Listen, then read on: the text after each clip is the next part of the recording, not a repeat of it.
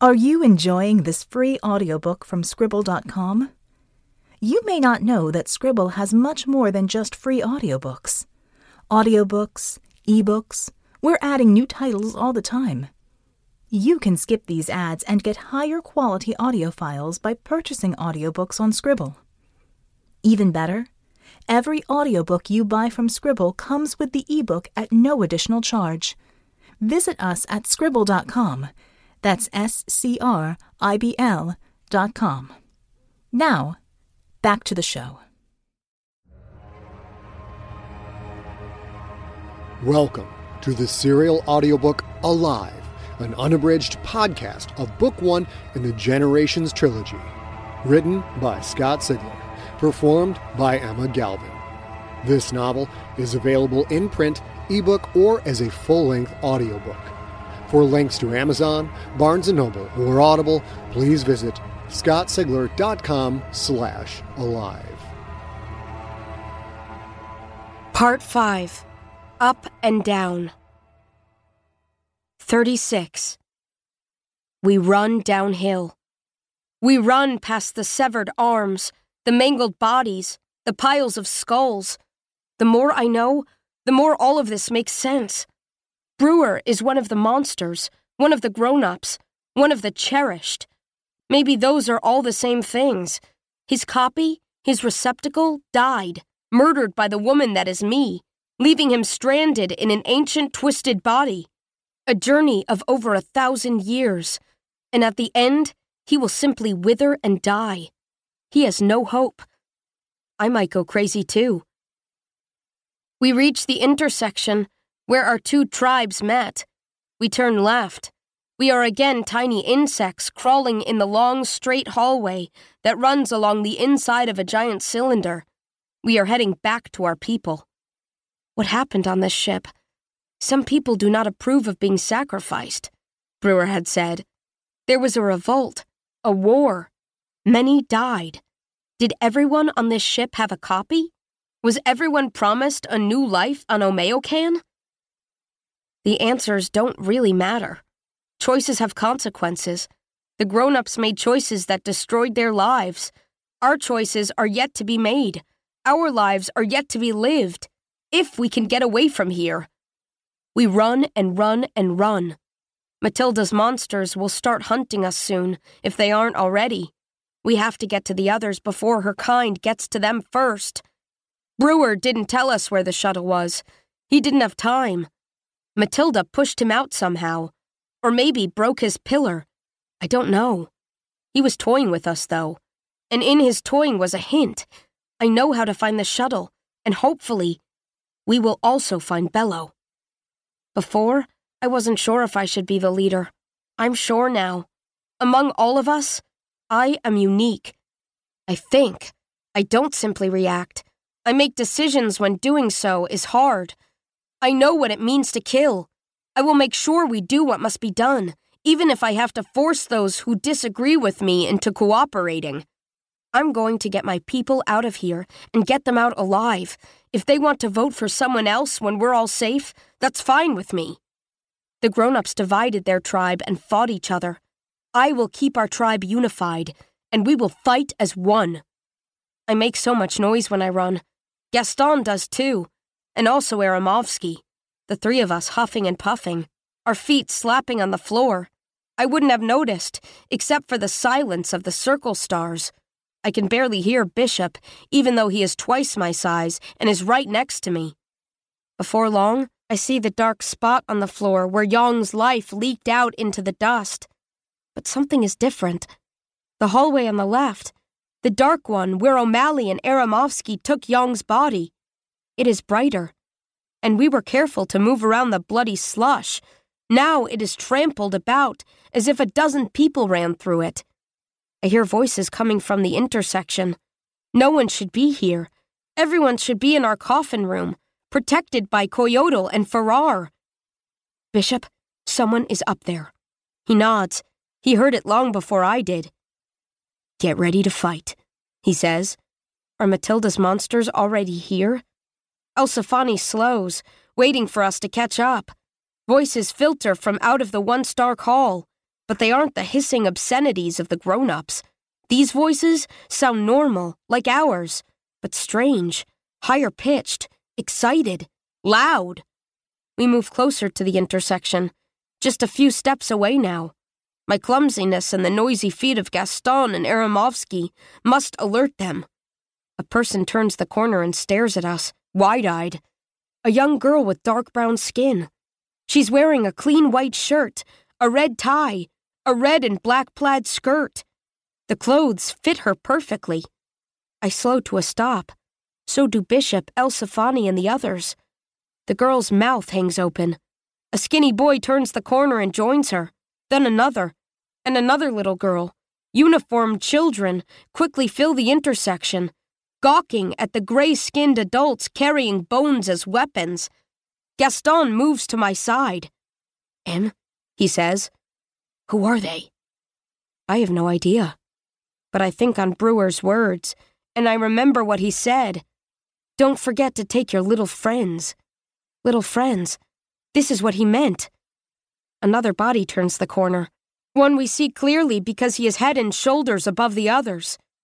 It's O'Malley. A smile breaks across his face, wider than I have ever seen.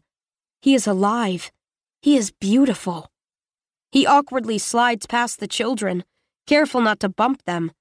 They grab at him for comfort, slide in behind him to hide, their eyes never straying from the frightening images of Bishop and Elsefani. O'Malley walks to me. Bishop steps aside. O'Malley opens his arms and pulls me in. "Em, we didn't know if you'd make it back." He squeezes me tight. So tight. Lifts me off my feet, and for a perfect moment, everything goes away. He smells of sweat. He smells familiar. His body is warm and firm. I will protect this body, protect him. I will not let Matilda take O'Malley. I glance at Bishop, wondering how he might react to the hug, but he is making a point of looking the other way. I hear more people approaching. O'Malley sets me down as Spingate, Beckett, and Smith come rushing around the corner. They slide past the kids. I expect Spingate to hug Bishop first, but instead she runs to Gaston and almost knocks him over with her flying embrace. She squeezes him far harder than O'Malley squeezed me. "I didn't know," she says. Her voice cracks. Her words sound wet. "You were gone, and I didn't know if you—" Gaston hugs her back, pets her thick red hair. "We're fine," he says. "Everyone made it." Beckett stands there, smiling and awkward, unsure if he should hug someone, shake hands or just stay quiet. The lanky Smith greets Aramovsky first. She laces her fingers together, presses her palms against her sternum, and she bows her head. The gesture is disturbingly formal, almost subservient. If there was another vote, she would choose Aramovsky. Those others that seemed to hang on his every word, they would as well. With Spingate, Gaston, O'Malley, and Bishop behind me, though, it doesn't really matter. Whatever Aramovsky's plans might be, they will have to wait until I have us all down on Omeocan. Spingate lets go of Gaston and launches herself at me, crushes me in a tight hug. "Em, I'm so happy to see you. Did you find anything?" I hug her back, almost as hard. She smells nice. She smells like home. "We did." I gently push her away. "What are you all doing here? You were supposed to stay in the coffin room." Spingate throws up her hands, gestures to the children. There must be 20 of them in the hall now, maybe more. "They just started showing up," she says. "Those closed archway doors by our coffin room, they opened, all up and down the hall. Kids walked out. We gathered up as many as we could and put them in our room. But we could see more in both directions. We came this way. O'Malley had Coyote, Farrar, Opekick, and Borgigan go the other." She points down the hall where we left Yong. "When we got here, it was all lit up, like someone had turned on the lights. We went down the hall until it ended at another melted door. So we think we found all the kids we can. We were about to head back to our coffin room when we heard you coming." The first girl we saw walks up to me. Her legs are skinny. She has the bony knees I thought I had when I woke up. She reaches out and takes my free hand in hers. She stares up. There's a jagged circle on her forehead. The black symbol complements her dark brown skin and eyes. There are a few dust smudges on her shirt, but no blood, no grease, no sweat stains, and no dirt. She hasn't fought. She hasn't feared. She hasn't killed. She is clean, unblemished in any way. She is what we were all supposed to be. I squat slightly so I can look her in the eye. "What's your name?" I ask. She smiles. "Zubiri, I think. That's what it said on my bed." To her, it wasn't a coffin. It wasn't a cradle. It was just a bed. "That's a nice name," I say. My friends and I woke up before her, and we're larger, physically older, but after what Matilda told me, I think I know how this works. "Zubiri, how old are you?" "I'm 12, she says, perking up instantly. "Today is my birthday." I can't help but smile. "Happy birthday." I look at the other clean faces staring my way. Happy birthday to you all. Once again, everything has changed. My friends and I thought we were 12 years old. We're not. Not after what we've been through. But these kids are. At least as far as they know. 12-year-old minds and 12-year-old bodies. Brewer entrusted these kids to us. He felt we could get them to the planet below. I still don't know his story. I don't know why he fought Matilda. I don't know who was in the right and who was in the wrong. I will probably never know. But Brewer seems to understand me. I think he knew I wouldn't be able to leave these children behind. They were made to walk on Omeocan. They are coming with us. If anyone gets in our way, they will learn that the birthday children, together as one people, are extremely dangerous. The kids are already wandering around the hall. My stomach churns when I see that 2 of the boys are giggling while they throw chunks of dried blood slush at each other. I turn to Bishop. His dust-caked face seems calm, as if he's waiting for orders. "Bishop, can you get these kids organized? We have to move fast." He glances at O'Malley with cold eyes. Is he jealous of that hug? The way I was jealous when I thought he was looking at Spingate? Part of me hopes he's not, and another part hopes he is. Both parts, though, can wait. We all have important work ahead of us. Bishop nods. "I can," he says. "Do you want me to do it my way?" "I wouldn't have asked you if I didn't." The gray-caked mouth twitches with the slightest of smiles. He draws himself up to his full height and starts yelling. "New kids! Form 2 lines. Right arm straight. Right hand on the right shoulder of the person in front of you. Don't make me ask twice." The wide-eyed children practically fall all over themselves, scrambling to comply. In seconds, the wandering mob has formed 2 neat lines. Without a word, Bodden and Visca take up positions behind them. The twins take their usual place out front. Bishop smiles at me. "What now, Em?" "Back to the coffin room," I say, "as fast as we can go." His chest swells as he draws in a huge breath. "You will all follow El-Safani. Match the pace of the person in front of you. And if you fall behind, you'll have to answer to me. Understand?" 20-odd heads nod rapidly. I wouldn't want to answer to Bishop either. "Good," Bishop says. "El-Safani, move out!" The kids in the circle stars take off, moving as a single unit. I'll say one thing for Bishop.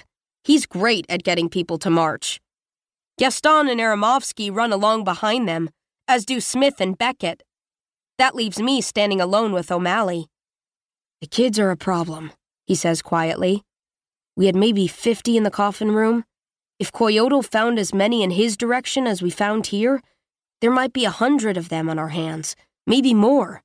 If the monsters come, how are we going to defend that many people?" A memory bubbles up through the mud. A memory of a man's face. Pieces of it, anyway. Vague images. A black mustache. Soft, loving eyes. Eyes that could also be hard, separated by deep furrows and a flaring nose. That voice in my head. It belongs to him. He is my father. And yet he is not. Those vague memories are a lie. That was Matilda's father, not mine. I don't have parents, because I wasn't born. I was created. I was hatched. The man is not my father, yet his words bounce around inside my brain. His words are the only real connection to my past, and his words feel right. We're not going to defend anything, I say. We attack, O'Malley. When in doubt, attack. Always attack. Never let your enemy recover. O'Malley gives me a curious look. What does that mean? It means we're going to the garden. Every last one of us. We're going to find Bello. We're going to find the way off this ship. And if the monsters get in our way, we are going to kill them and be forever free. I meet his deep blue eyes. He's observing me, measuring me. Em? Sometimes you're kind of scary. I nod. Thank you. And what do you mean, off this ship? We're in a building. Come on, let's move. I'll tell you everything when we're all together. I have a plan. We run downhill. 37. I stand on Okadigbo's coffin. The room is so full of people I can't see the floor. They sit cross-legged in the aisle of dust. They sit on coffins. They stand with their backs to the walls. Faces stare up at me, both familiar and new. I tell them what I know. I describe what must be done. O'Malley counted. The numbers are hard to accept. I was a leader of 22 people. Now I lead 130. How will we take care of these kids? I don't know. Neither does O'Malley. We have to figure it out. We will not leave a single person behind to have their newly hatched minds wiped out by the evil that runs this ship. I understood Brewer's riddle. If they found you, you found them. There is much more to this building than we first knew. Beyond the doors that Brewer melted shut to keep our older selves away, beyond the garden's walls, there lie seemingly endless sections of this ship. If they found you, you found them. Brewer thought he'd sealed us in, but Matilda had centuries to find a hole through his barriers. She got Bello in the garden. We will find the path the monsters used to attack us there, and we will use that same path to attack them. We will capture a grown-up. We will make that monster tell us what we need to know. The location of Bello, the location of the shuttle, and how to use it. The faces look up at me. I tell them about Matilda, Brewer, and the husks, and the receptacles. I tell them about the Zolotl and the crystal ball. I tell them about Omeacan and the shuttle that will take us there if we can find it. I tell them we are being hunted. I tell them what the grown-ups will do to us if they catch us. And then I tell them my plan. As I expected, Aramovsky doesn't like it. That's ridiculous, he says. You're going to get us all killed, and even if we survive, the gods will be furious at our insolence. He's using bigger words now. All the older kids are, including me. It happened gradually, I think, but now I'm noticing it, especially when Aramovsky talks. He doesn't like my plan? Something tells me he wouldn't have liked any plan I put forth. He wants to contradict me no matter what I say, so that the people who think he is chosen will pay more attention to him. He objects, but as I figured, his objection doesn't really matter right now, because my friends believe in me. It will work, Bishop says. We can beat them. I know we can. The Circle Stars grunt. They bump their chests. Bishop has their backing, and I have his. As long as that holds, there's nothing Aramovsky can do. The 5 Circle Stars in this room are itching for a fight, and that's what I aim to give them. Only Elsefani isn't here. The twins are in the hall, preparing. Bishop, Coyotl, Visca, Farrar, and boy Elsefani used O'Malley's knife to cut the legs off their tattered pants, which are now roughly the same length as the short skirts of Bawden and girl Elsefani. I think the Circle Stars also cut themselves to make fresh dust paste. They are coated head to toe in a dark red-gray that is almost the same color as the scarred monster's blood. Shirtless, bare-legged, with paste caked on their exposed skin, on their faces, even mashed in their hair. The circle stars all look the same. We can barely tell the boys and girls apart. O'Malley has his knife back. He fiddles with it, absently moving it from hand to hand. He has that look on his face again, like he wants to tell me something but doesn't want to say it in front of the others. Out with it, O'Malley. What are you thinking? He glances around the room, sees that everyone is waiting for him to talk. The bracelets, he says. We didn't go after Bello before because the monsters can hit us from a distance. That's still the case. So why attack them now? Heads nod, arms fold across chests. I understand why he wanted to ask that question in private, but I have an answer. The grown-ups want us alive, I say. Their lives depend on it. They don't recognize us, at least not right away. I think that will give us time to use our speed, to reach them before they figure out who they need. You think? Spingate says. Her arms are crossed too. What if you're wrong? What if they just shoot us? Bawden thumps her fist against her chest. Then we die, she barks. We die attacking, not hiding in this room like cowards. The circle stars roar their approval. Bawden's beautiful brown skin is invisible. She is reddish-gray. She is ready for war. Our best chance to survive is to never be alone, I say. Older kids will stay in groups of 4. Don't get separated, even if there is fighting. Younger kids, Beckett and Smith will protect you. Over 100 small heads turn to look at those two. Strawberry blonde Beckett smiles uncomfortably. Skinny Smith tries to look fierce, but she can't fully hide her fear. We're almost ready, but Aramovsky won't give up. They are monsters, he turns as he talks, looking to his supporters. The gods sent them. We need to talk to them, beg them for mercy. I have seen what they can do. Unless you want to wind up as a pile of chopped up arms and legs and severed heads, listen to me. And what good does it do us to stay in groups of 4? If you want to fight M, the circle stars have their clubs, so send them. I hop off the coffin and walk to the open archway. I wave El-Safani in. They enter. Boy El-Safani carries a double armful of thigh bones. Girl El-Safani passes them out to each of the older kids, starting with Beckett and Smith. I take one, then hop back up on the coffin. Bone in one hand, spear in the other. Now we all have clubs, I say. I toss the bone at Aramovsky. He catches it on reflex, stares at it. We all go, Aramovsky. We all fight. On top of Okadigbo's coffin, I am taller than anyone else in the room. Maybe I'm not as good a speaker as Aramovsky, but I've been paying attention. I've watched how people react to different things. I've recognized that certain words have power, that they dictate how people feel, how they respond. I will use those words now. Aramovsky is right about one thing, I say. There are monsters here. If they weren't sent by the gods, then we have a right to defend ourselves.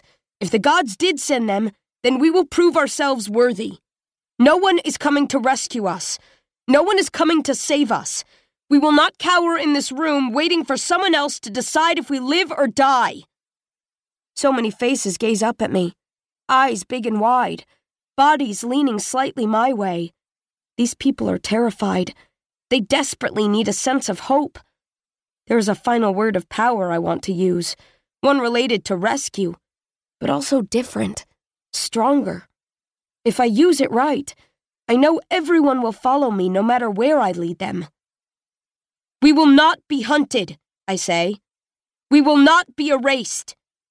I know this is a lot to handle, especially for the new kids, but we are going to the garden. We will save Bello if we can. We will attack, and we will either win or we will die. I raise the spear. If we can't be rescued, then we will escape. You have been listening to Alive, Book 1 in the Generations trilogy. Written by Scott Sigler, performed by Emma Galvin. Produced by Adrian Galvin and engineered by Steve Rickyberg.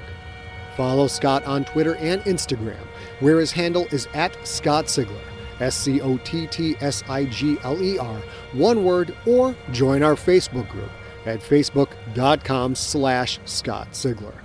Theme music is the song Unseen Horrors by Kevin MacLeod.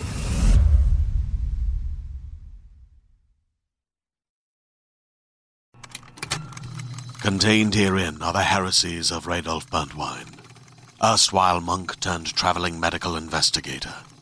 Join me as I uncover the blasphemous truth of a plague-ridden world, that ours is not a loving God, and we are not its favored children.